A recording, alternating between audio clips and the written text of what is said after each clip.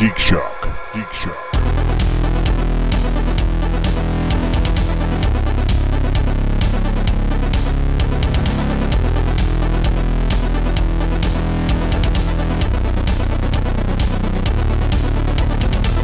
So Barry turned 45 45. today, Yep. and he's stuck in a horrible convention. Yep. In Scottsdale, Arizona. I got shoes older than that.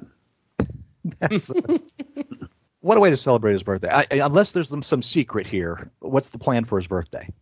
Nothing. Nothing. We only celebrate big birthdays. 45 doesn't count? No, like, Yeah, when the 40, 10th? 50. Yeah. Oh, So decades, huh? it's also this year we've got the house. So Okay. that's expensive. All right. Plus, he's into Warhammer, so you don't have money to spend anymore. So Right. Hey, he got a 15% off coupon at the Highland Festival for War Room games. That'll save him $300. Hey, you know what? If he's planning on getting that Sisters Battle unit, that's like a couple $100 on its own. So Oh, I'm trying to get the Sisters Battalion in. I bet you are. So how close are you, Deb, to getting something for your Zinch army? Something, one thing, anything.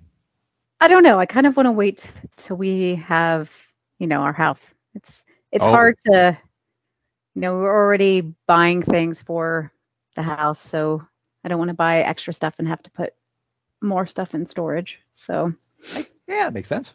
but yeah, I think as soon as we do that, Barrett, because he wants to set up the house like ASAP. So, Sure. like, it's not going to happen, but he wants it done. I know in his brain in like a week, so that we can start, doing stuff. I know, trust me. He's like, I'm going to take the week off from work. We'll get everything. I'm like, it's not going to happen, but okay. What's great is as that gets into the week, I can already feel the frustration mounting. That hasn't even happened yet, but I can feel it. Uh-huh. Mhm. You need to video that. Yeah, that's a Patreon. We need to set cameras around the house, and yeah, you got to pay for the feed for the specific rooms. Absolutely. Welcome, folks, to Geek Shock number 635. I am Master Torgo. 80s Jeff. Commander K. Fact checked Andy again. And Deb. And we're here Week in Geek. Yes. Red card Deb. God damn it. I want to make this stick. Red card Deb. Red card Deb. Red card Deb. And Slide Tackle Dead. Haven't you learned by now, Andy, a lot of things that you want for the show don't always work out? Oh, I'm aware. I want to thank all the Shock Monkeys and listeners to the show, and especially our Ko-fi members. Thank you so much for donating to the show. And I want to put a special thank out. I want to do a thank out. That's what it's called now. So There you thank go. out, yo. This is a thank out to Addison Gow. Many of you know, we give away a mini every month for Ko-fi members. The drawing, I paint it and we send it out. Don't worry, Daniel, yours is still in the mail. It's coming, I swear. We'll give away the next one this next week. It's going to be the Necron from 40K.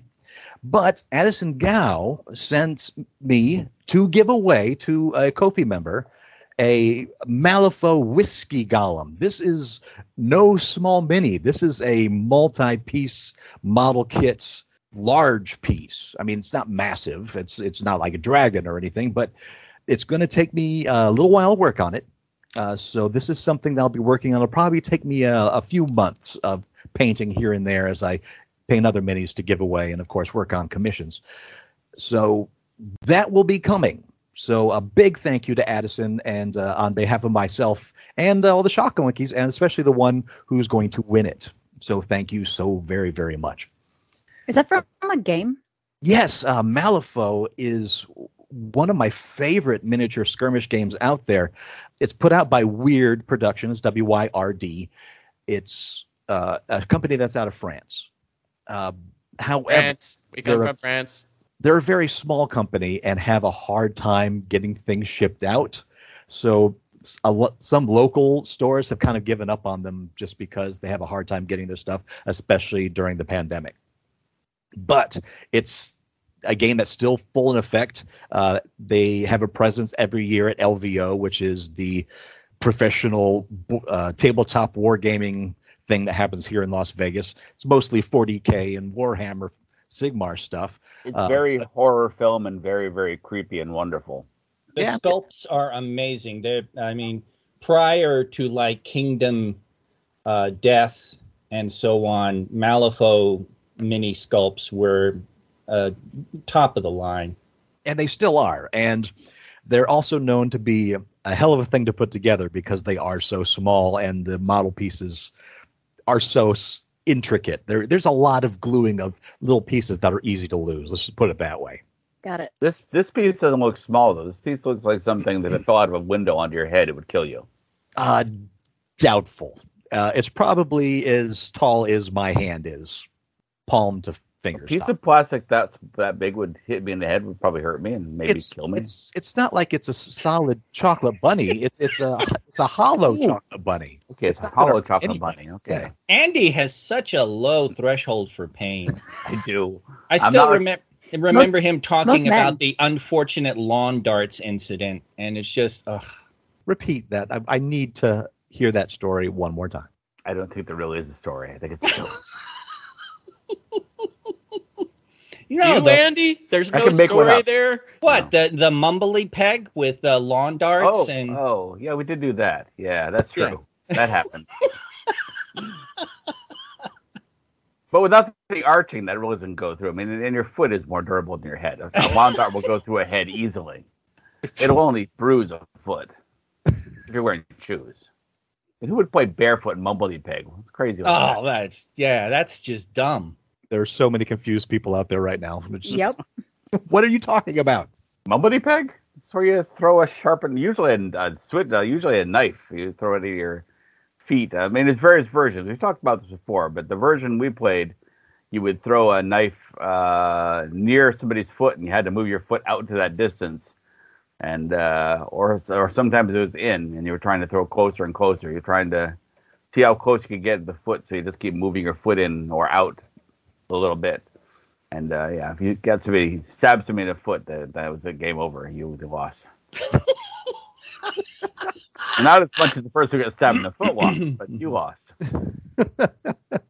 Oops, I lost. I remember the story came up because we were talking about the murderiness of Arrow, and Andy was like, "Oh, it hurts. Trust me. When you get hit with an arrow, you're just like ah." And it's like, well, how do you know? Well, yeah. I think that was enough to fill everybody in now. That's fine.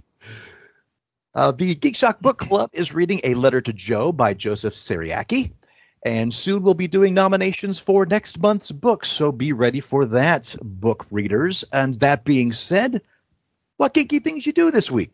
Deb? I have gotten some reading in. So, first of all, I traveled a little bit last week for work, and so I was able to do some more audiobook listening. I've started the King of Scars duology, which is the third set of books in the Leigh Bardugo Shadow and Bone world, the Grishaverse.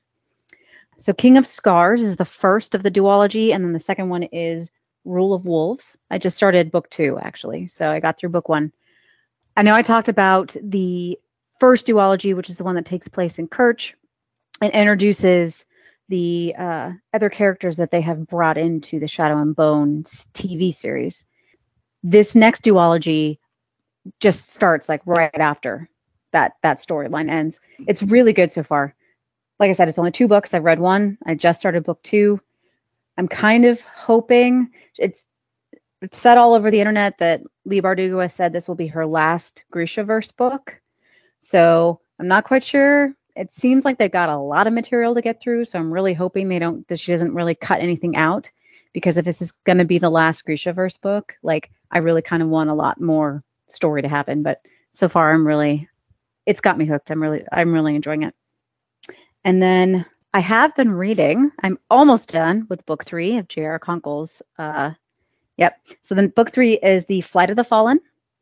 I have literally 20 pages left. I'm so close to being done.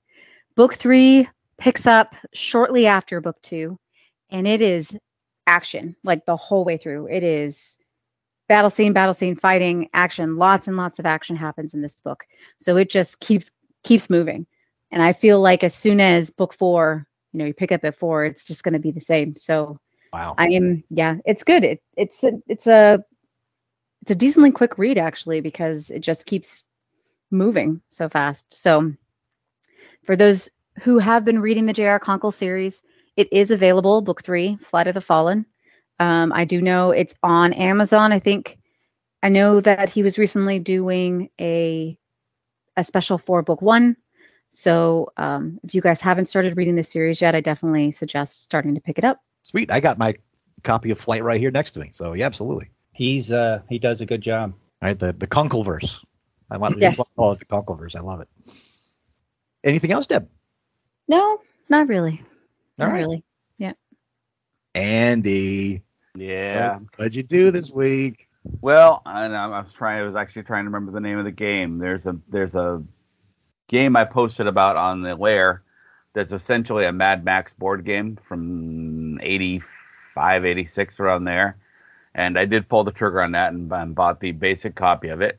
And I'm having it sent to my house in Henderson. So if you get that, open it up and play with it, Kay, because I don't have it to play with here. That's Thunder Road, isn't it? Thunder Road, that's it. Yeah, Thunder Yeah, Road. okay. All right. I played the actual old version of it. Somebody had it and let me borrow it. And it's like, careful with it. It's like hundreds of dollars. I'm like, okay. But it's a great game. I'm eager to see what they update it with. And I kind of have it in my head that I'll probably make some more maps for it myself when I get it, because it sounds like fun to do. I'm catching up on stuff from Miami, so I finally watched the Adam Project, which I enjoyed. That was good, harmless fun. I played a lot of Skyrim. Aha. So where are you at in your Skyrim adventures? I'm keep trying to what the hell happened to Red Card Deb? I need to talk to her about this. So I'm level 48 and a half. Oh wow, you're ahead of me. Yeah, 'Cause I'm yeah. only like level 20. Yeah, and the weird thing about the game is I don't want to do it, but I keep ending up running stuff. I'll like do a bunch of missions and suddenly I'm the king of the wizards. I'm like I just did something so the wizard be cool, but now I'm king of the wizards and I'm in charge of the thieves guild. I'm in charge of the companions, mercenary. I'm in charge of like everything. It's like fortunately it's not a lot of heavy duties. They don't actually make me do anything, but I'm They're all titles and no responsibilities. I guess. I mean, I'm essentially in charge, but I don't have to do anything.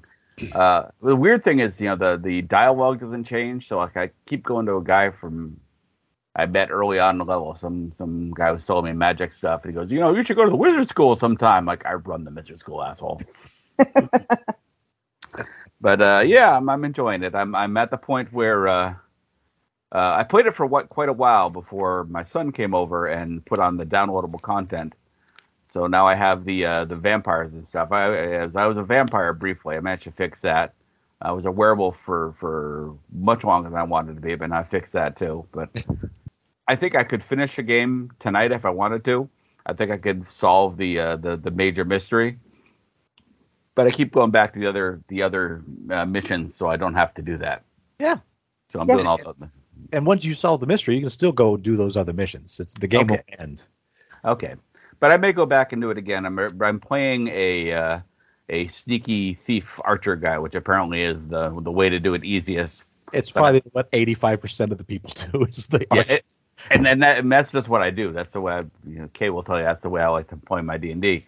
But I might go back and do it again, and this time like lean into the werewolf thing right off the bat. Like I know where the stuff is to do that, and just be a werewolf. What the hell? Why not? Boom, you're a werewolf. Right. I didn't mention this before.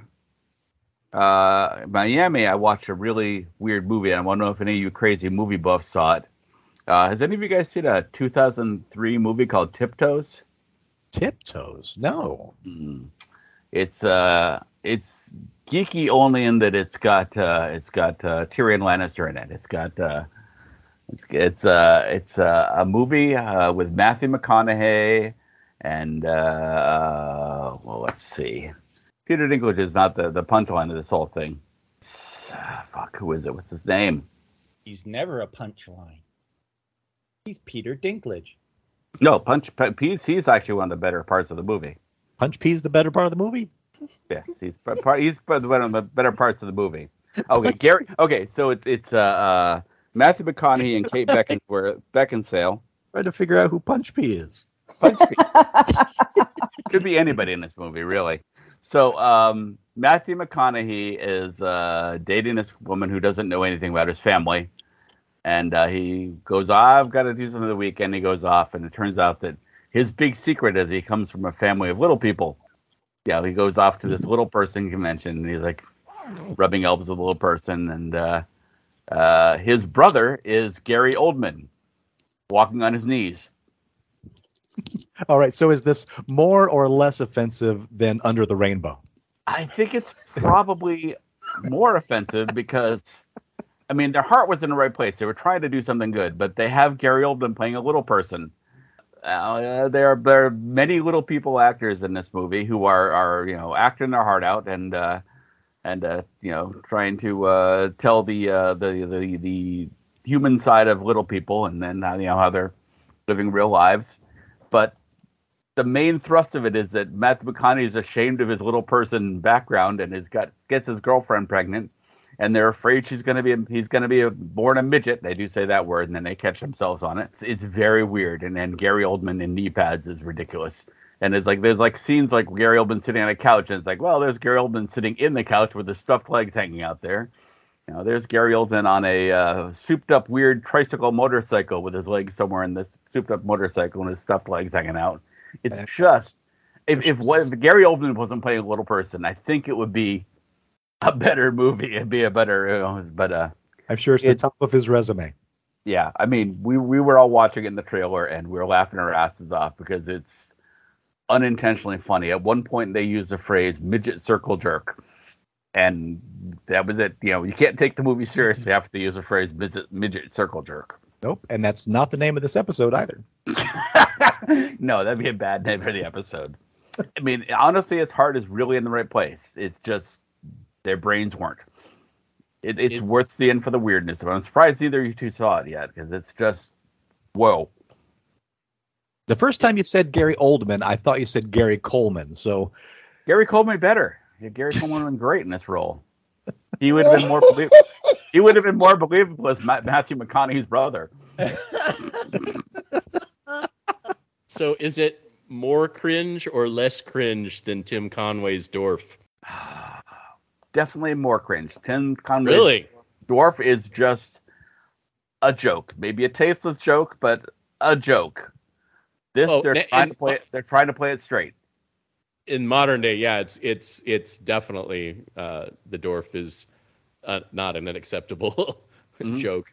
But I didn't get that joke for a long time too. When they were showing those commercials on TV, I just did not catch the joke for a long time. Deb, you said you got one more thing that you forgot. Yeah. We went and saw Fantastic Beasts: Secrets of Dumbledore. Oh, that's pretty big. Oh, unless it wasn't. No, I actually really enjoyed it. Sorry, the last just week or so days just blend together. So trying to remember some things is a little bit more. But yeah, no, I really enjoyed it. They do pack a lot into this film. I think if you know anything about the Wizarding World and you know anything from the Harry Potter books about the Dumbledore history and this time period of his life, you can follow all of it. So I really enjoyed it. The only thing is I really did miss Johnny Depp as Grindelwald in this film. The actor, and I'm blanking on his name right now. Mads Mikkelsen. There you go. I really enjoy him as an actor. And I think if they had started with him as Grindelwald, I probably would have been fine with it. But they didn't. They used Johnny Depp. And I just feel like it's a completely different character. Kind of like when they did the films, and the first Dumbledore passed away. And, obviously you have to find someone that can fill his shoes. But they're an actor and they're going to do the character their way. That's kind of how it feels. I haven't seen any of the post-book Harry Potter movies. Really? Am I missing out? So I really enjoyed the Fantastic Beasts stories, but these are all, they're not prequels to Harry Potter, but they happen way before. like decades and decades. It's like, if I remember like correctly, 80 years, right? yeah, if I remember correctly, it's either the 19 teens or the early 1920s. So it's a totally different time period in the Wizarding world, which is, when Grindelwald started coming to power. So that's the story. The whole Fantastic Beasts storyline is about Grindelwald coming to power.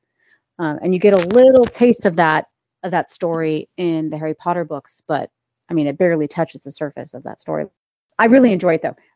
Is this story still being told? Like, does this part 3, does it end the story? Is there going to be a part 4, obviously? Oh, no. So if I remember correctly, they had originally planned for 5 Fantastic Beasts films. So I'm not sure, though, with everything that's happening the last couple of years with Johnny Depp and J.K. Rowling and all that stuff, if they're going to try to do it in 4 or if they're going to continue to try to do it in 5. I don't know. Okay. How big a part does Ezra Miller have? No, seriously. How big a part is he? Because he sounds like it's going to be a problem. Remind me who that actor is, because I am so bad. The guy that plays Flash. Oh, Movie he's Flash. a big part. He's a big part in the first movie for sure, and the second film. Especially as well. He's still a big part in this one, but not quite. And I'm not going to say anything other than that because you kind of have to watch the movies to get what's going with the story. But he plays a really big role in books 1 and 2. Okay. I mean, movies 1 and 2. If I have never seen any Harry Potter movie ever or read any of the books, do you think it would be an interesting way of watching it with these movies first before the actual Harry Potter movies? Or do you have to see the Harry Potter movies to truly get this? Okay, so I feel like you have to know something about the Wizarding world to appreciate these films. Harry Potter does a very good job. J.K. did a very good job with that first novel of introducing the world to the Wizarding world at the same time Harry gets to learn it. So you get introduced to all of how it works and muggles versus wizards and witches and all of that in the first book of Harry Potter. They don't go into any of that in Fantastic Beasts. So if you are completely unfamiliar with the world, the Wizarding world, starting with Fantastic Beasts, you will probably not enjoy it as much. Okay. So you could watch it the same way with that Star Wars thing where you split it back. You could watch the first Harry Potter movie and then jump back to the first Fantastic Beasts movie and go through all the Fantastic Beasts movies and go to the second Harry Potter movie. I mean, you could, but like I just said with movie 3, it's called The Secrets, The Secrets of Dumbledore. You scratch the surface of the Dumbledore family history in the Deathly Hallows.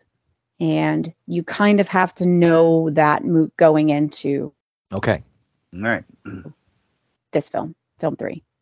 So it sounds like you can't watch that. They have to watch the Harry Potters first. Yeah, I would agree with that. Or read them. I would say read them because you get even more detail and Wizarding World content if you read them. All right. Andy, did you have anything else that you did this week? No, that's it. I mean, there's a bunch of stuff I'm waiting to see. I've got to catch up on the second season of Dicktown and Woke, and I still have to catch up on Teen Titans and Doom Patrol, and Russian Doll is out now, and I haven't seen any of Moon Knight. Russian Doll? Yeah, Russian Doll's second season's out, Oh. or it's going to be out soon. And I did watch half of Eternals, and I'm going to be hard to get through the second half because it sucks. Wow. It wasn't that bad. It was pretty bad. Oh my goodness. And maybe it gets better in the second half, but I don't give a shit about any of these people. Wow. And I don't care about these CGI monsters that I keep seeing them fight. It's like, I'm an easy going moviegoer. I'll give a lot of leeway to a movie, but I'm not getting into this one. Strong words. Jeff, what'd you do this week aside from recover?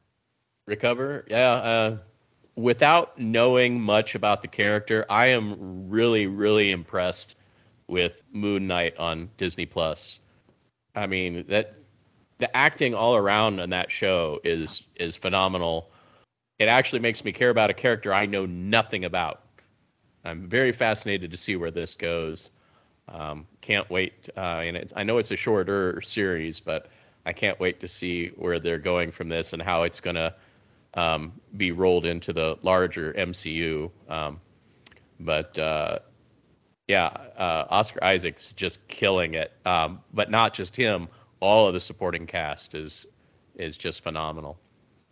Of course, the standard fare, Picard, and I have been watching a little bit of Halo. Not real impressed with that. Halo's on Paramount Plus. Visually, it's stunning. I mean, it looks like a live-action version of the video game for the most part. I just don't know what they're doing with the story. Nothing makes any sense. I have seen a few comments online saying that they're rolling some of the expanded universe storylines that were in the novels that weren't, part of the video game. That's what's getting rolled into this series. So I'll just have to take that, obviously, with a grain of salt.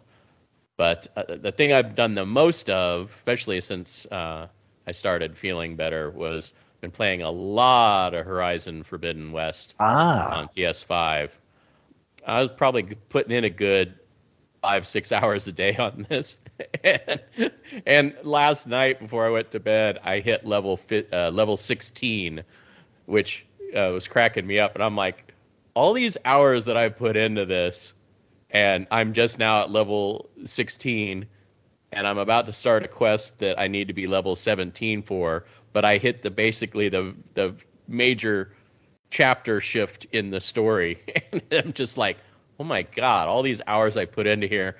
And then, of course, it opens up even more of the map, and the map is gigantic. And I'm sitting there going around the map going, oh my God, look at all these little things that I will get sidetracked with, because I love exploring the ruins, especially in the first game. That was one of my highlights, just exploring the map as opposed to just doing a lot of the mainstream storyline stuff. But in this one, doing all the side exploration, and then once I've got leveled up enough to start the next quest. The thing that really hit me, though, when I finished this last quest is it gives you an option to start 3 different major storyline points for the video game. And the lowest one was level 17.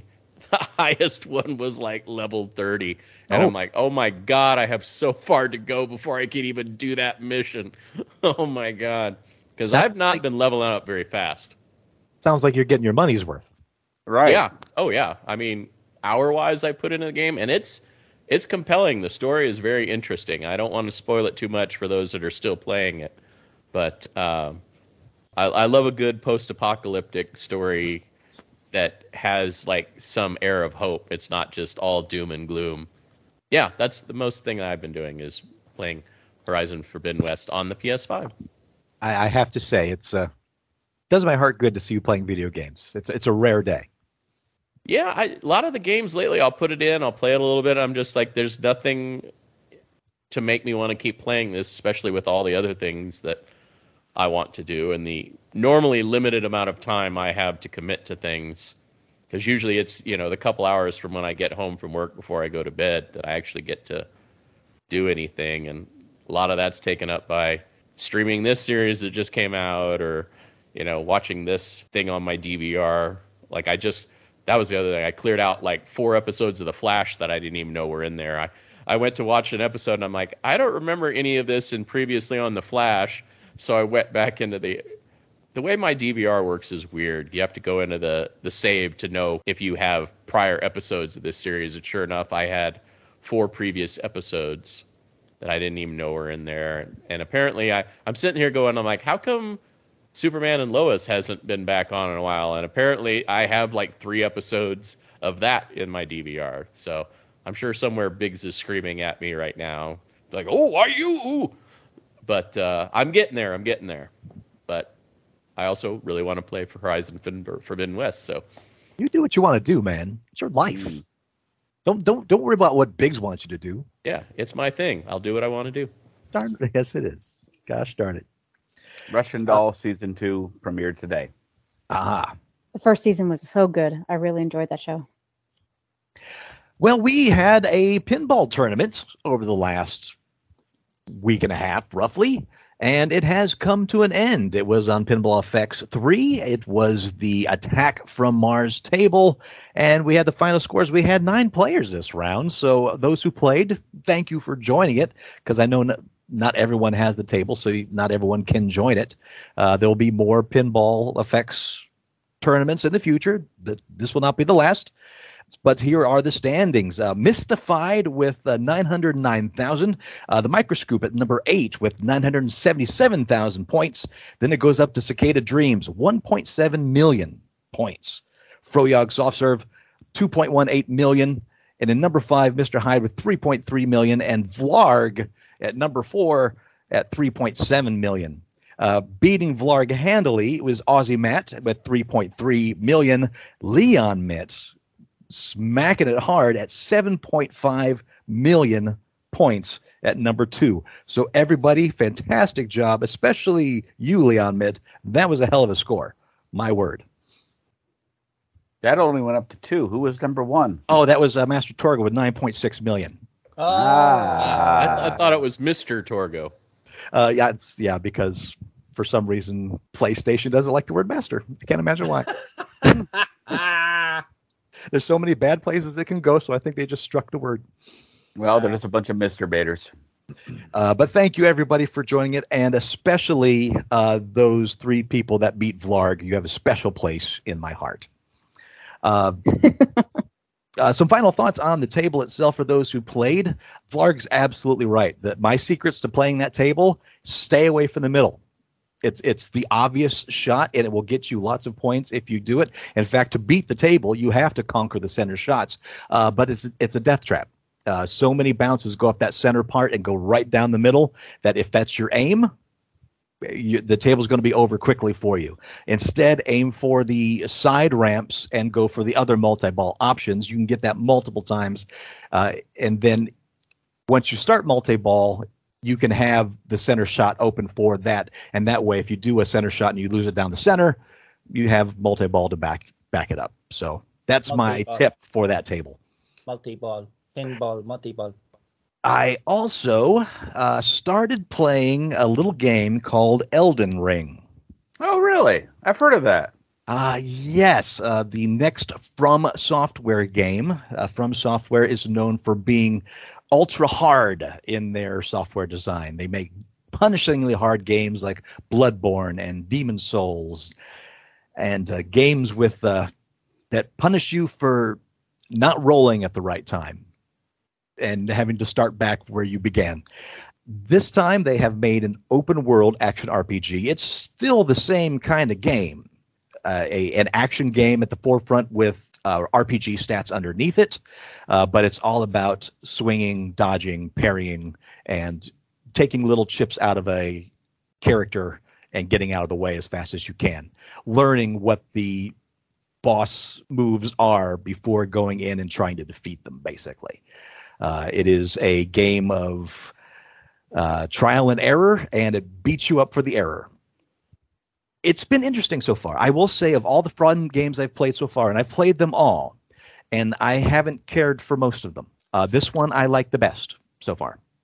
It still has the same From Software problem of lack of story, so there's no point as far as what you're doing. There's bare bones of a story. A ring was shattered, and they all went to various demigods, and it's up to you to put the ring back together. But there are no quests, so to speak, at least none that I've seen. There are some NPCs that kind of point you in varying directions, but it is truly an open world game. You can go wherever you want. There are people that are beating this game. I think the record now is like 6.5 minutes. What? Beat the game now. They're just so good at how that game works that they run directly to the last boss and fight it and beat it in that time. They're just good enough to do that. But there's hours upon hours in this game. There's a lot to discover. From Software is really good at creating decayed worlds. Heavy, dark fantasy elements where everything just feels like it is rotting. It still looks beautiful, but you can see the rot beneath everything, whether it's the character design, whether it's the environment. It's some of the most beautiful environments I've seen in a game. It's stunning, even on a PS4. I can't imagine how beautiful this thing is on a PS5. However, it is one of those games that rewards patience. And if you don't have patience, you are going to hate this game. Even the smaller enemies are, if you don't take them seriously, especially at the beginning, will wipe you out. The game is so punishing that when you start, you go through a few rooms and you pick up a few things. You're starting to learn kind of how things work. You start in this decrepit temple of sorts. And at first it throws you at a boss that kills you immediately. It's going to happen. It's part of the game. But you try to fight it futilely. It's trying to let you know who you are. And that is nothing. Ow. And then it throws you into this temple, which then opens up to the open world. However, there is a pit to the right in this game. And one really cool thing about all the From Software games is it has a neat multiplayer aspect where you're not actually playing with other people. You can invite people in and go into other people's games to fight big bosses if you need help or want to help someone. That's something that is multiplayer. But there is an overall multiplayer aspect where you can occasionally see ghosts of other players in the game go by you. Basically, almost like in a multi-dimensional thing. You're seeing into another dimension where it's actually just someone else's game. So someone's ghost might pass you by. But you can write messages in your world at places, and those messages will show up in other people's games. So and so you come across where you can see someone's written somebody, and it might warn you that, hey, boss ahead, or ambush up ahead to the left, or recommend horse, or I'm frustrated, just whatever the message is going to be. And there's also blood spots, and blood spots, if you inspect those are where somebody else died in the game, and you get to see their last moments play out as a ghost. You can't see what they're fighting or what killed them, so to speak, but you can see how they died. So if they're dying swinging a sword, obviously there's something there's fighting coming close, and so pay attention because it might be coming to you. So it's a way of hinting and fighting the hardness of the game. Going back to the start, you go forward, and there's this big hole to the right. And to the right, there's a bunch of blood spatters of people who jumped into this hole and died. So I skipped it and just went straight through to the front. It turns out that hole is the tutorial. And apparently to jump into the tutorial hole. Yeah, that's exactly it. And I watched people die going into the tutorial hole, so I'm not going in there. Apparently they patched the game yesterday so that when you enter that room, it pops up, hey, if you want a tutorial, jump in the hole. But that's just how difficult they've intended this game, is that, yes, there's the tutorial. By the way, people died going in there, so it doesn't tell you the tutorial, though. There's like one body there you can like talk to, and it gives you kind of a hint that it's a hole of knowledge. But please, that sounds like a devil temptation. I'm not doing it. Right. So it's been interesting. I don't think it's something that I'd buy. I'm going to still play it for a little bit because I'm curious, and I'm loving, and have for all of their games, love the creature artwork. If you're into horror creature design, this is top game. And its open worldness allows for a little more forgiving game than their last ones. Still punishing, but probably the easiest of the games they've done so far, which I'm using easy in big time quotation marks. So that's Elden Ring.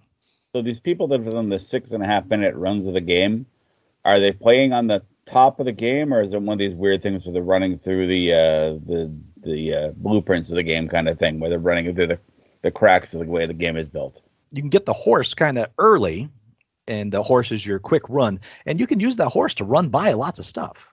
In fact, there's one part that I learned you have to. If you stop and fight the things, you're going to die at a low level. So you have to run past them to get to the next part. It's part of the game teaching you. The game teaches you by punishing you, but there are lessons learned every time you die, so that you go forward next time with that knowledge and hopefully get past that next part. And the big punishment is that your experience points and money are the exact same thing. They call them runes in this game. So when you defeat creatures, you gain runes, and you can use that to buy other equipment, or you can use that to level up your character. But if you die, you lose all the runes, and you go back to the earliest save point that you were at. You didn't lose anything else but the runes. Like if you gained items, you keep those, but you go back to that spot. You can go back to that spot and pick up those runes, but if you die on the way to getting them, those runes are gone forever. So that's the risk in this game, where you're kind of always pushing your luck. It's like, do I want to fight more so I can earn more to get that better equipment, or it's costing me more to level up, so do I choose to get the equipment, or do I want to fight some more people and level up instead, but risk the possibility of losing all those runes? So I think it's all that together which is making a lot of people really, and a lot of critics really, give this game a thumbs up. And the art direction, top notch. So Elden Ring is what I've been playing. And my wife and I finished C. I'll spell it for you again, Andy, SEE, on Apple Plus. The season 2 does not disappoint. We're looking forward to season 3. And in fact, my wife's mad that season 3 is not available already because she wants to know what happens next. Incredible political intrigue with a lot of war action, especially in this second part. Again, it is a post-apocalyptic world, but it's actually a fantasy world when it comes down to it. It takes place a couple hundred years after a virus wiped out all but 2 million people on the Earth, and the ones that are left over are struck blind, so they created the Blind Society. So everyone's some form of kind of like Daredevil, and so where they rely on their hearing for all their senses, and they've created a lot of traps, and the world building is just amazing. But the second season really opens up that world and makes it even more impressive. So after finishing second season of C, does not disappoint. And it's only 8 episodes, I think, each season, so really short. So if you do get a Apple Plus preview of some sort where you be able to have it for a week or whatever, you can knock that out in a couple days if you have the time. So that's what I did. Kirsten, what'd you do? Wow. Well, I took Duncan to a eyeglasses frame fixer place because he broke his glasses. Did you break his glasses? Nope, he did. He was just actually just putting them on, and they snapped right in the center of the bridge. Oh, always a good time. Yep. What And was he doing on the bridge? Heyo, Duncan is kind of blind without his glasses. We researched trying to replace them quick because he got a hold of his mom because he's on the insurance, so he can get a new prescription, get new glasses and stuff. But the first appointment isn't for another week, and then even after that, he's got to have the glasses, made. Blah blah blah. So I was like, well, let's try to figure out if we could do it. We tried to nerd tape the bridge of his glasses, and that didn't work. I found a couple places that are eyeglass places that actually advertise fixing frames. So we went to this one place, and it's expensive. So Duncan was just like, because it was over $100 just to fix the bridge. He kind of choked at that. So we came back here, and he actually figured out a way to temporarily fix his glasses using a straw and some tape. Okay. Oh, okay. So he actually currently has his glasses with a big old purple straw across the top of his lenses. Would you categorize this as a maker story? Maybe. Well, it's glasses, so obviously geeky. Yes. Yeah. He is really, really. When he first put glasses on, it was maybe 10 or 11. He put them on outside and looked down at the parking lot and said, "It's made of little rocks." Holy shit, you are blind. Yeah. So we think we've got a little fix-it hack until he can get the new glasses. I was kind of hoping for him to get this little patch repair so he could have backup glasses, but his hair kind of curled when she quoted him the over $100 to fix the glasses. And Duncan's hair, that's something to get that stuff to curl. So that was fun. A lot of driving around. Thank you, Andy, for sending me some gas money so I could do that. Mm-hmm. Otherwise, I participated on the Sword and Sorcery Discord for the Whetstone Semi-Prozine, where we have started hammering out a manifesto for the new edge of Sword and Sorcery. Our approach to revitalizing the Sword and Sorcery genre. Ooh. And one of the bigger authors participating with us, Scott Oden, writer of Gathering of Ravens and The Lion of Cairo, historical fantasies, posted part of what we're talking about on his blog. I'll share that on the Lair, but we're trying to get Sword and Sorcery to unload its old baggage and become a vital genre again. Nice. So a new edge on an old blade. As you have what? You have some strong opinions on that issue. Yeah, it's a fun Discord because it's one of the things about it is we don't love Sword and Sorcery for regressive reasons. We don't love Sword and Sorcery because it's a genre about men are men and women are objects. And this group is actually very much, we want to shed that old baggage and just focus on the pulp action style and the approach to swashbuckling action and magic that was present back when Robert E. Howard essentially created Sword and Sorcery.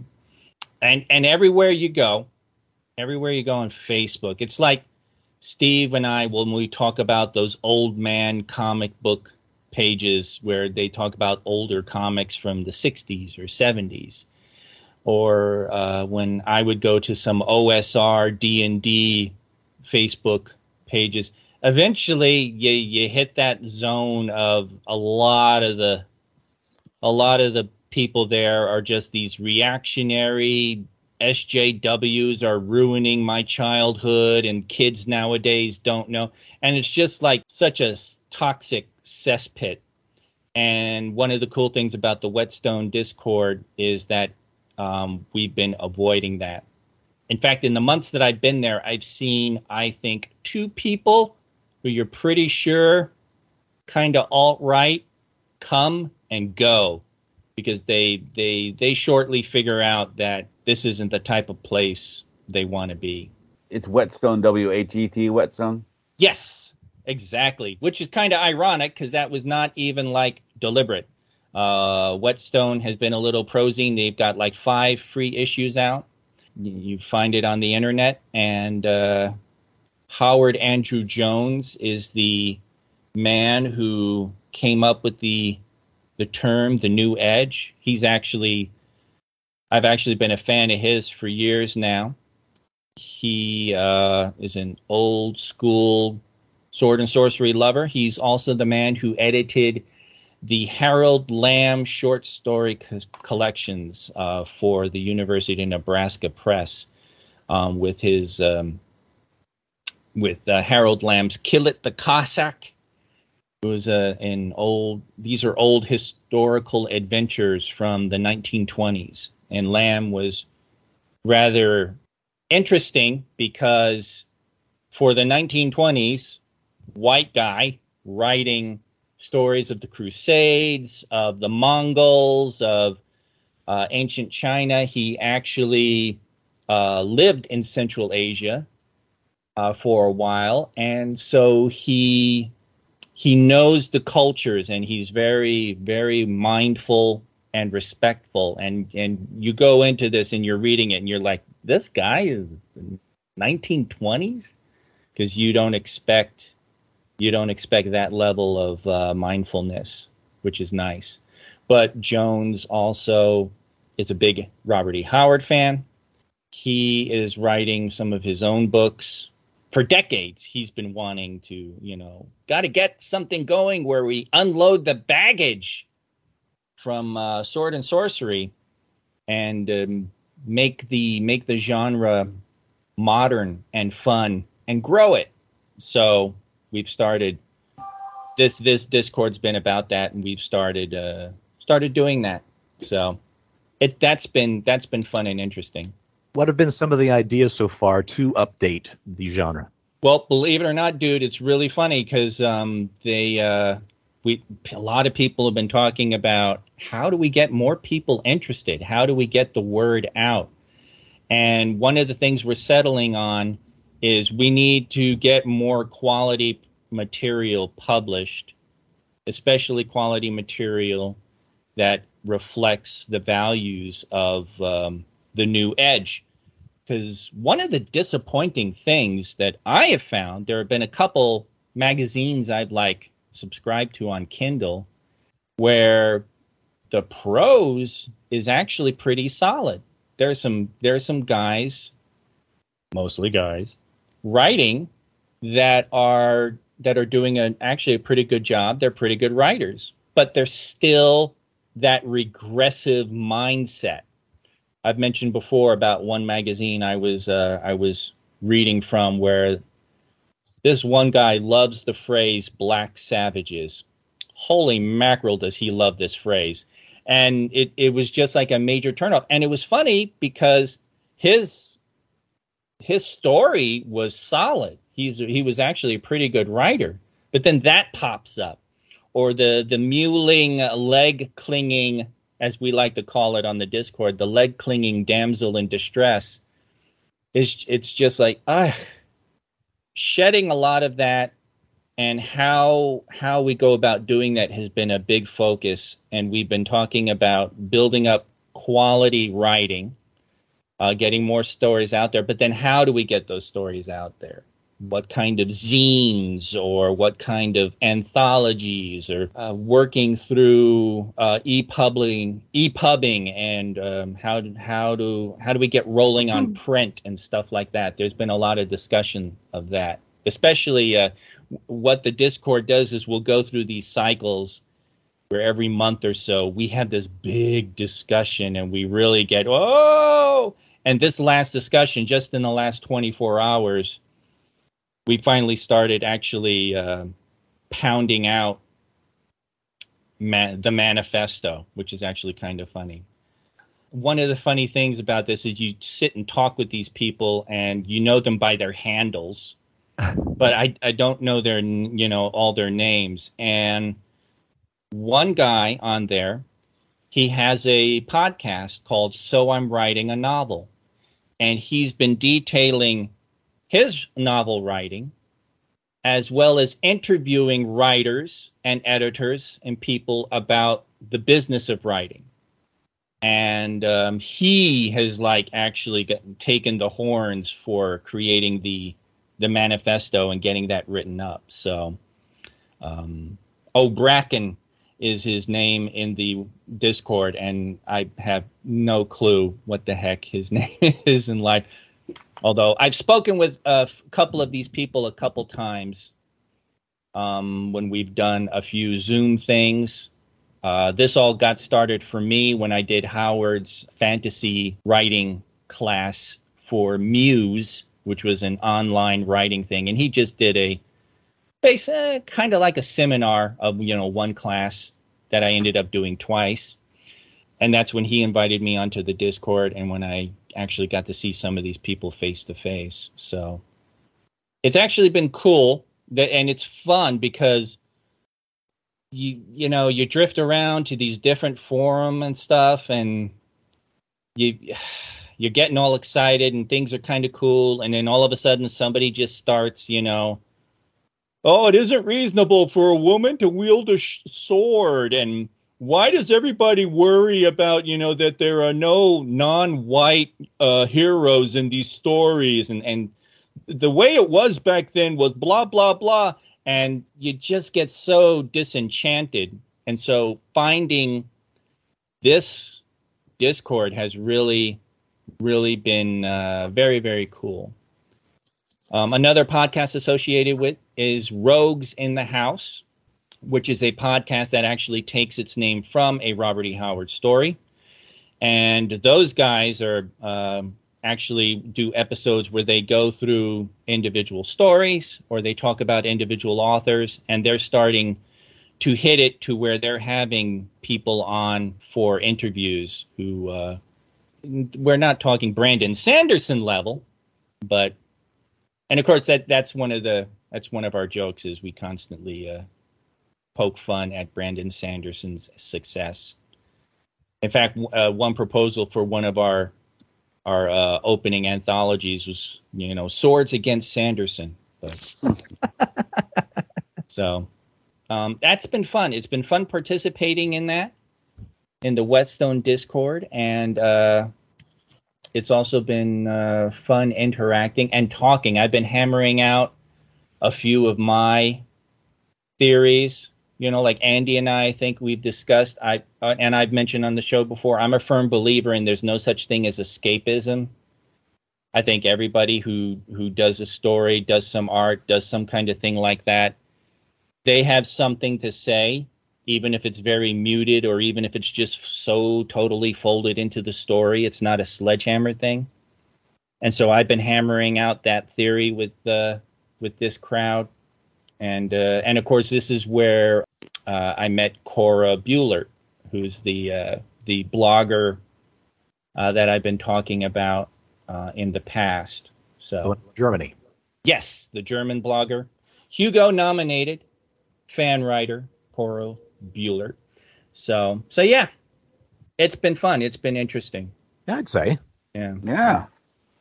Very engaging. That's much more geek than talking about my son's glasses.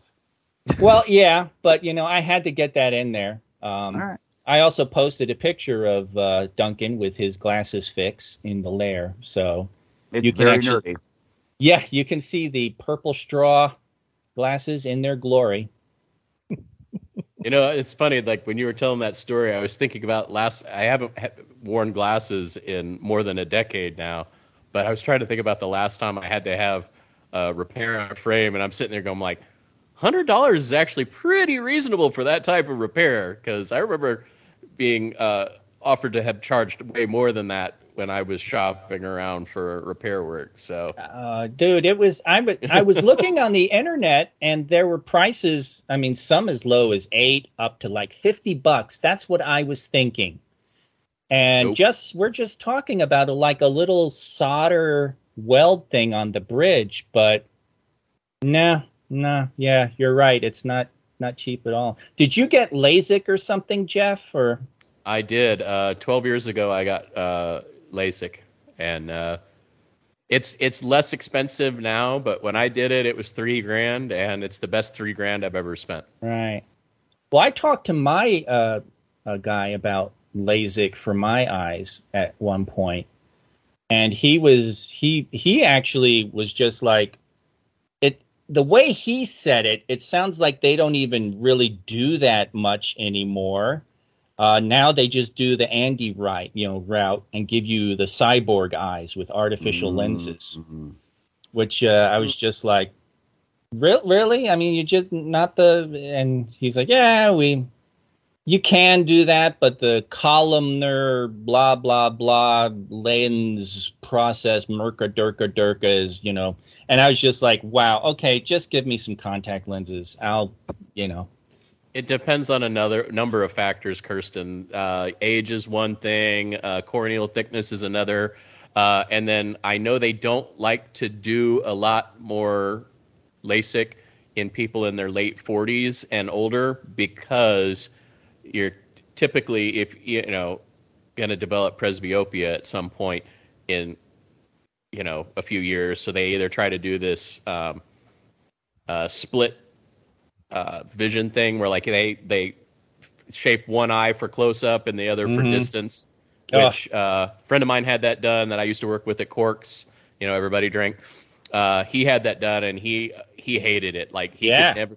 they said, "Oh, you get used to it after about a year," and he still hasn't gotten used year? to it. Yeah, That sounds horrible. Yeah, no, that's awful. I mean, when I had the option, I mean, there are more expensive robot eyes you can get, but you basically the low end kind I got, you have the option of having good near vision or good far vision, and I went with good far vision, and I can wear these cheap ass glasses, and it's fine. I think the one you're referring to that your doctor might have been talking about, Kirsten, is something that they are starting to.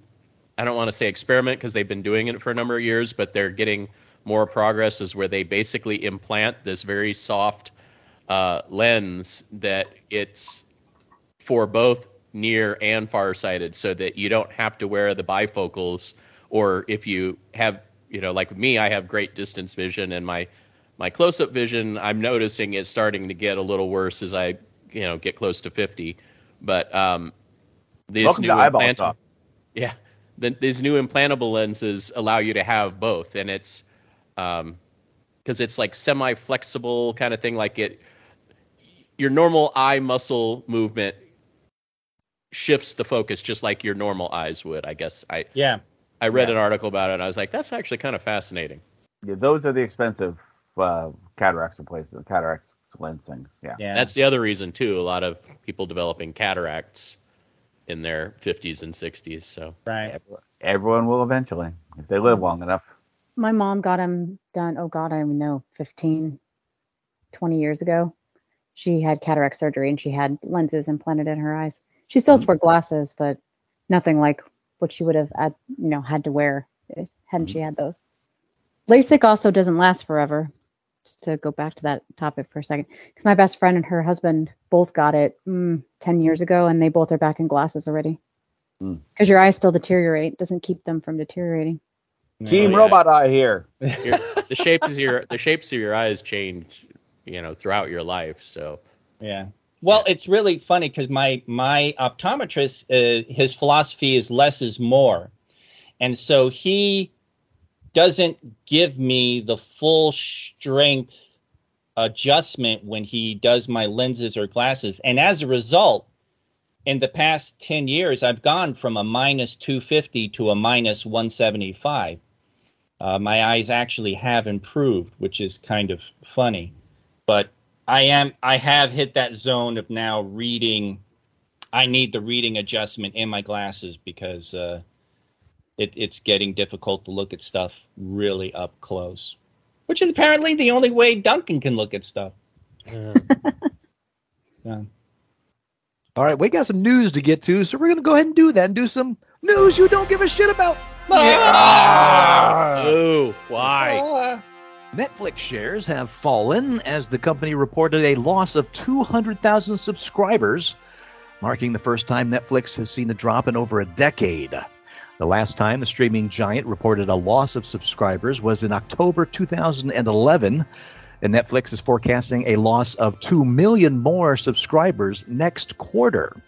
This information was recently shared by industry analyst Benji Sales, who revealed that Netflix share price has dropped almost 25% after the loss of subscribers was revealed. According to a letter to its shareholders, the loss of subscribers is, quote, tracking in line with our expectations, unquote, after Netflix announced an increase in the price of subscription back in January. Netflix also claims that COVID-19 clouded the picture in regards of its significant performance increase in 2020. Netflix announcement comes shortly after the company announced it has started rolling out a test that would start charging subscribers for sharing their passwords with other people outside their household. The test is currently ongoing in Chile, Costa Rica, and Peru as Netflix attempts to increase profits and subscribers by cracking down on password sharing. Mexican Netflix. Aha. Well, yeah, Mexflix. What's funny is that was outtake stuff. So there's no context for what you just said. Is there ever any context for what I say? Yeah. It's a valid point. So if you want to know the context, subscribe to our Ko-fi so you can listen to the outtakes. There you go. Yeah, I heard about the crackdown, and it's like Andy uses the Netflix password for here. Over there. The I know, it's sort of like technically you are, although technically you're over there, so I don't know how they'd feel about it. Well, it's where you pay rent, right? Right. Yeah. Well, Disney, like Yeah. when you do Disney Plus, you can sign in. It gives you a limit on how many devices you can sign. Right. Yeah, same with Netflix. I'm hoping that at least you get some warning, because the way those articles are being phrased, it sounds like, you're just gonna get a letter. Oh, you owe, somebody owes. That's the other thing, is like, if they say I'm sharing the password with Andy, who gets charged for that share? Me, who has the account, or Andy, or I don't know. I believe it's whoever has the account. Yeah, they'd have to track me down. I could be anybody. Who is this Andy Taylor? Is there plan to charge people or just to not let that person sign in? Well, they keep saying, Todd kind of read it. They kept saying how they plan on charging people who are sharing passwords. So it's funny because they gave no detail as to what exactly is going on in Chile and Costa Rica, etc. So I think it's just a place to test roll it out for the rest of the world. I think they had to start somewhere, and that's where they chose. Mm. And the question comes is there some sort of appeal to it? It's the same way you can appeal being kicked out of Facebook. The same setup. And you've come from this knowledge how? I'm just making it up. Yeah. And fact check Andy, folks. He's our journalist representative in the. Like if you have, let's say, a child that goes to college for, a couple months, comes back for vacation and goes back to college, is that considered part of the household? Is that something you have to buy a new subscription for that? There's so many real world household questions regarding this. Mm-hmm. Technically, Andy's paying me for Netflix, so I don't. Yeah, I was just curious about that. Maybe I don't know. Well, I mean, a good friend of mine, actually two different friends of mine, travel for work, like exclusively. So they're at their own home a handful of days out of the year.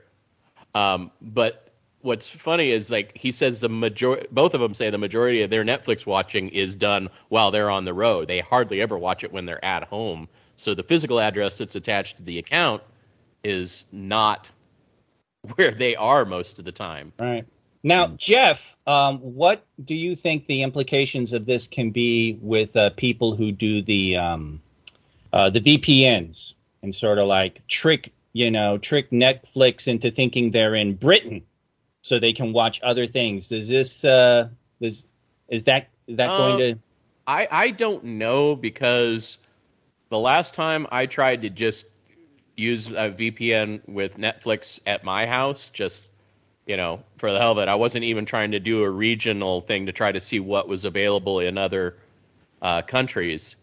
It came back and says, you are using a VPN. Please turn your VPN off to continue watching. And I was like, oh, that's weird. Ooh. Figured it out.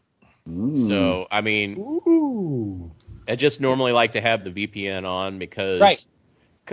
Cox Cable, they try to sometimes limit your speed based on the amount of streaming that you're doing. So by turning the VPN on, they can't tell, other than they can tell that you're on a VPN, but they can't tell what you're doing. It's just a matter of my own personal preference. So is the fact the numbers are down an indication that during COVID everybody watched everything? They're all full.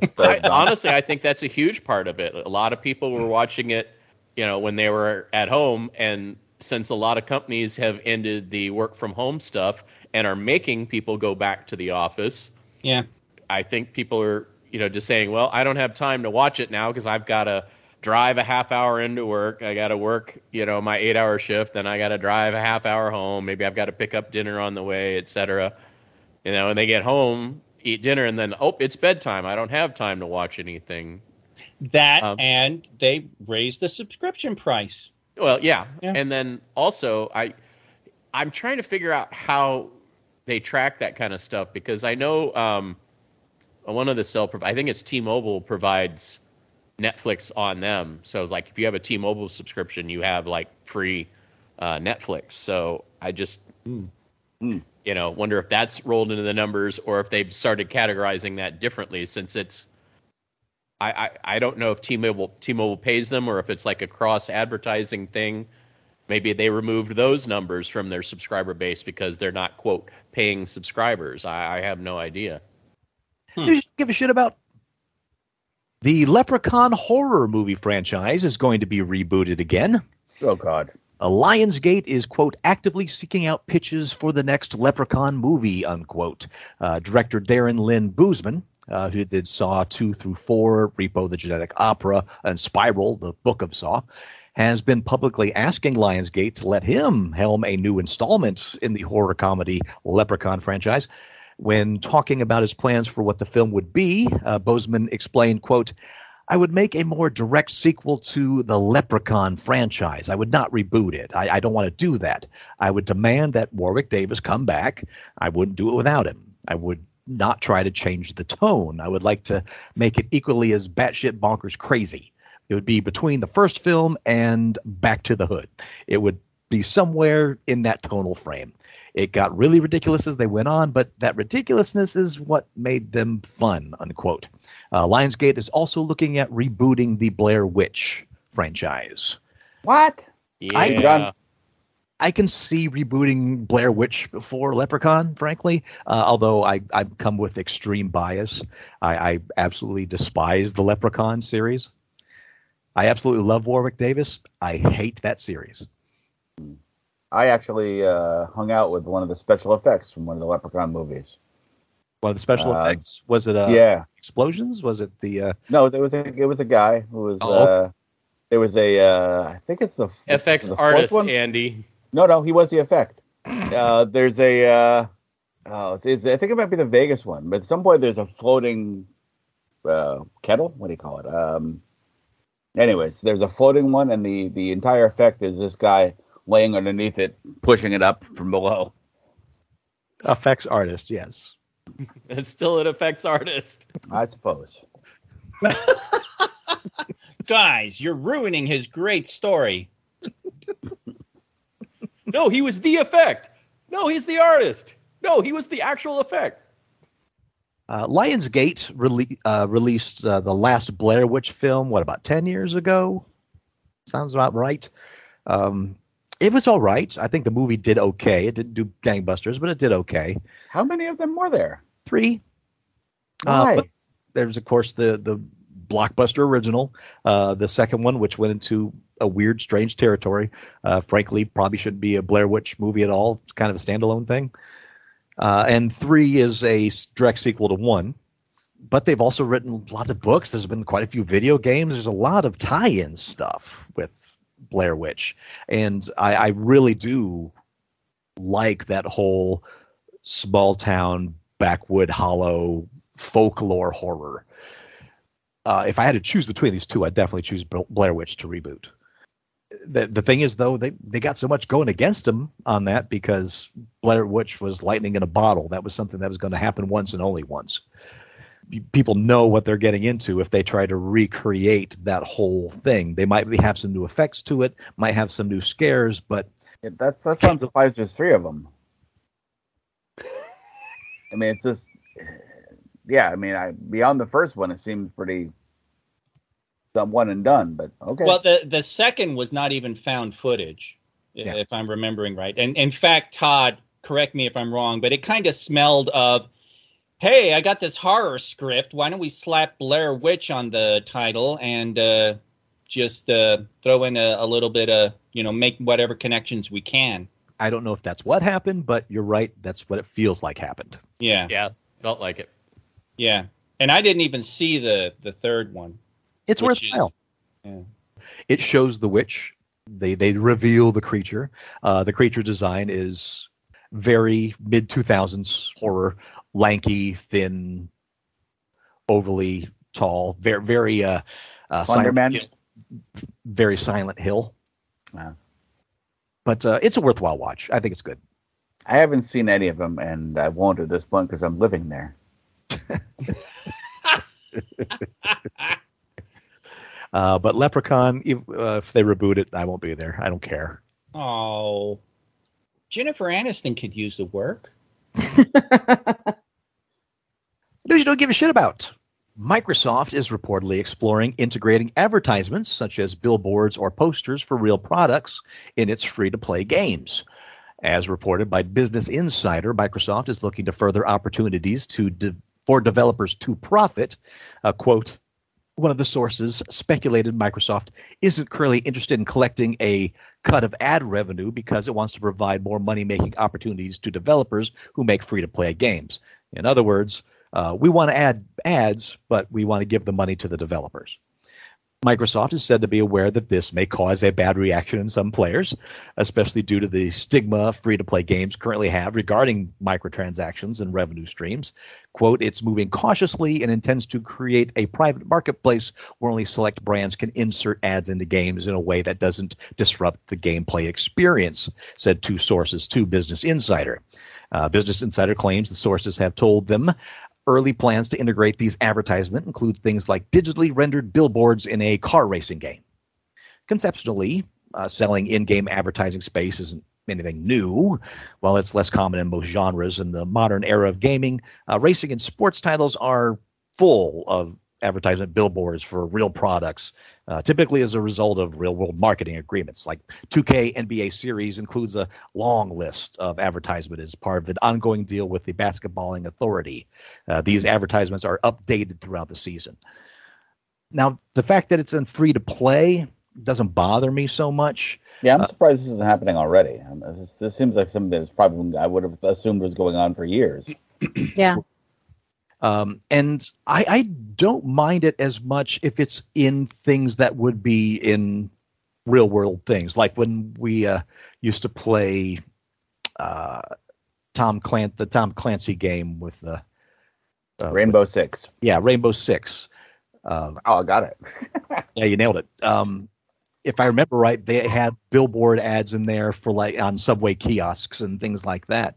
Oh yeah. Your problem's going to be if like I'm playing Skyrim and suddenly there's a billboard. Okay, I can see that. That's exactly it. That's if it doesn't break the immersion, I don't care. If it's something that would be in the real world, fine. Axe Body Spray wants to advertise on NBA 2K on the billboard, whatever. But Axe is an Axe Body Spray is a weapon in Skyrim. Yeah, or your Coca-Cola healing potion. Well, I'm sure women would say that Axe Body Spray is a weapon. So Yep, it is. Wow. Yeah, I think I'm with you on this, Todd. I don't mind it in a free-to-play. I hate it in a lot of the more mainstream games. And it's more of a principle thing because all they're really doing, they're still charging you more for the game. And they're trying to say that it costs them more to publish these days when the reality is it doesn't really cost them any more to publish than it did 10 years ago because it's a much more streamlined process. And if it was an extra stream of revenue to pay the developers, the actual people that work on the game, I'd be all for it. But all it's doing is increasing their profit margins on the games that you're paying for. I mean, that's what you believe, but doesn't the story say that they're going to be doing it to pay the developers? It does say that, and this is my personal opinion. I think that's just a foot in the doorway. I think that if you get people used to it and say, "Oh, but the money's going to the developers, so it's okay," that later on, when they decide to change their mind and take a cut, and a larger cut, and a larger cut, it's already been happening so long that no one cares. Right, we're going to raise these taxes for the kids. Yeah. I got to say, like, if you threw in something real world into like a Fallout, a billboard, I think it'd be kind of cool. As long as you did it in the right, it has to go with the tone of the game. I think it'd be kind of cool. But that's just it. It depends when that tone is. Like, it wouldn't work in Fallout because Fallout is such an alternate history, and it has that 50s vacuum tube aesthetic. Right. To it, that if you put something like Red Bull, it wouldn't make sense. No, but like Coca-Cola or Betty Crocker or Nabisco, there is a lot of things that would make sense. Cookies, cereals, sodas. Pan Am. Just not easy bake ovens. Contextually speaking, I think is where it's got to be the way it's used, because it didn't bother me as much in Rainbow Six because it wasn't. I mean, you noticed it. You're like, oh, look, there's a billboard for this product, that product, etc. And then what really is intrusive is the way they do it in like the NBA 2K games, because I remember watching a YouTube video on this not long ago saying, like, look how intrusive these ads are that they have with the NBA 2K games. And oh my God, it was like every 5 seconds you do the replay, it's like in your face. And then sometimes the replays were sponsored by, it's like, check out this replay sponsored by blah, blah, blah. And it's like, oh my God. Of course, now the broadcasts have started doing a similar thing. So I guess it's synergistic in that respect. Of course, it's also a reason I don't watch NBA anymore. It's gotten ridiculous. I mean, NFL's getting there, but it's not nearly as bad yet. And news you don't give a shit about. Blumhouse and Miramax's new Dracula movie has been canceled 3 weeks before filming was set to begin. Mina Harker was the name of the movie, directed by Karen Kusuma. Was a modern-day take on Bram Stoker's Dracula that starred Jasmine Cephas-Jones in the Dracula role. The script was written by Phil Hay and Matt Manfredi, who also penned Kusuma's horror thriller The Invitation. Miramax decided to scrap the film at the last minute, citing creative differences with Kusuma. No other details have been released at this time. Kusuma executive produced and directed the pilot for Showtime's Yellow Jackets, but horror fans know her best as the creative mind behind the horror Jennifer's Body. Do we think this is the Morbius effect? Sorry. Are you saying that the Morbius movie didn't do well, so they canceled this? I would say no. It's probably because they said it was creative differences. Yeah. But they always say creative differences. There's a lot of bullshit answers that are blurred behind creative differences. No, I think if they wanted to pull the plug, they would. Now, that being said, there's a lot of Dracula movies happening right now. A lot of them. Why? I don't know, but there's the Renfield movie. There's another Dracula film that's in process, plus a few vampire TV shows that are coming up very soon, one of them based on Dracula. For some reason, vampires are back, and a lot of them. There wasn't some like IP release recently or something, right? Where something like came back to the public domain. No, Dracula is public domain, if I remember right. So that is not even an issue. Is the Universal Dracula in public domain? Not the script. No, the stuff that they invited. I think that's still theirs under that Mickey Mouse rule. It's too bad too, because I think a Mina Harker centered Dracula would be kind of interesting. I always loved not the movie, but the comic book, Alan Moore's League of Extraordinary Gentlemen. His the way he did Mina was just wonderful. Yeah. So, yeah, that was a good part of the reason the movie was far inferior to the book, is that Mina was, she's in the movie, she's a goddamn vampire, isn't she? Well, she's a vampire, and that, to me, frankly, that's not even the bad part. The bad part was, well, you cast Sean Connery as Alan Quatermain, you got to have him as the leader. Right. And that totally just cut the knees out from Mina's character. When I was watching the movie, I was like, I could, this could be interesting. But I was just, I came into it knowing Hollywood and just knowing that character was not going to be the leader of the group, and much less that Quatermain was going to be what he was, and which is too bad, because I think actually Connery, as an actor, I think he could have actually, if they didn't want to do branding, he could have actually pulled off, burnt out, opioid ad. It would have been actually a very fascinating portrayal, but they totally just lost their nerve and went expectation, and too bad. So yeah.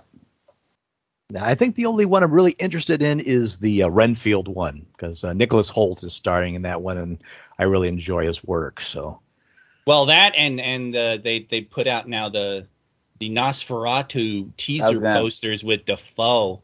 oh, that's right. Oh, dude, I'm getting excited about that.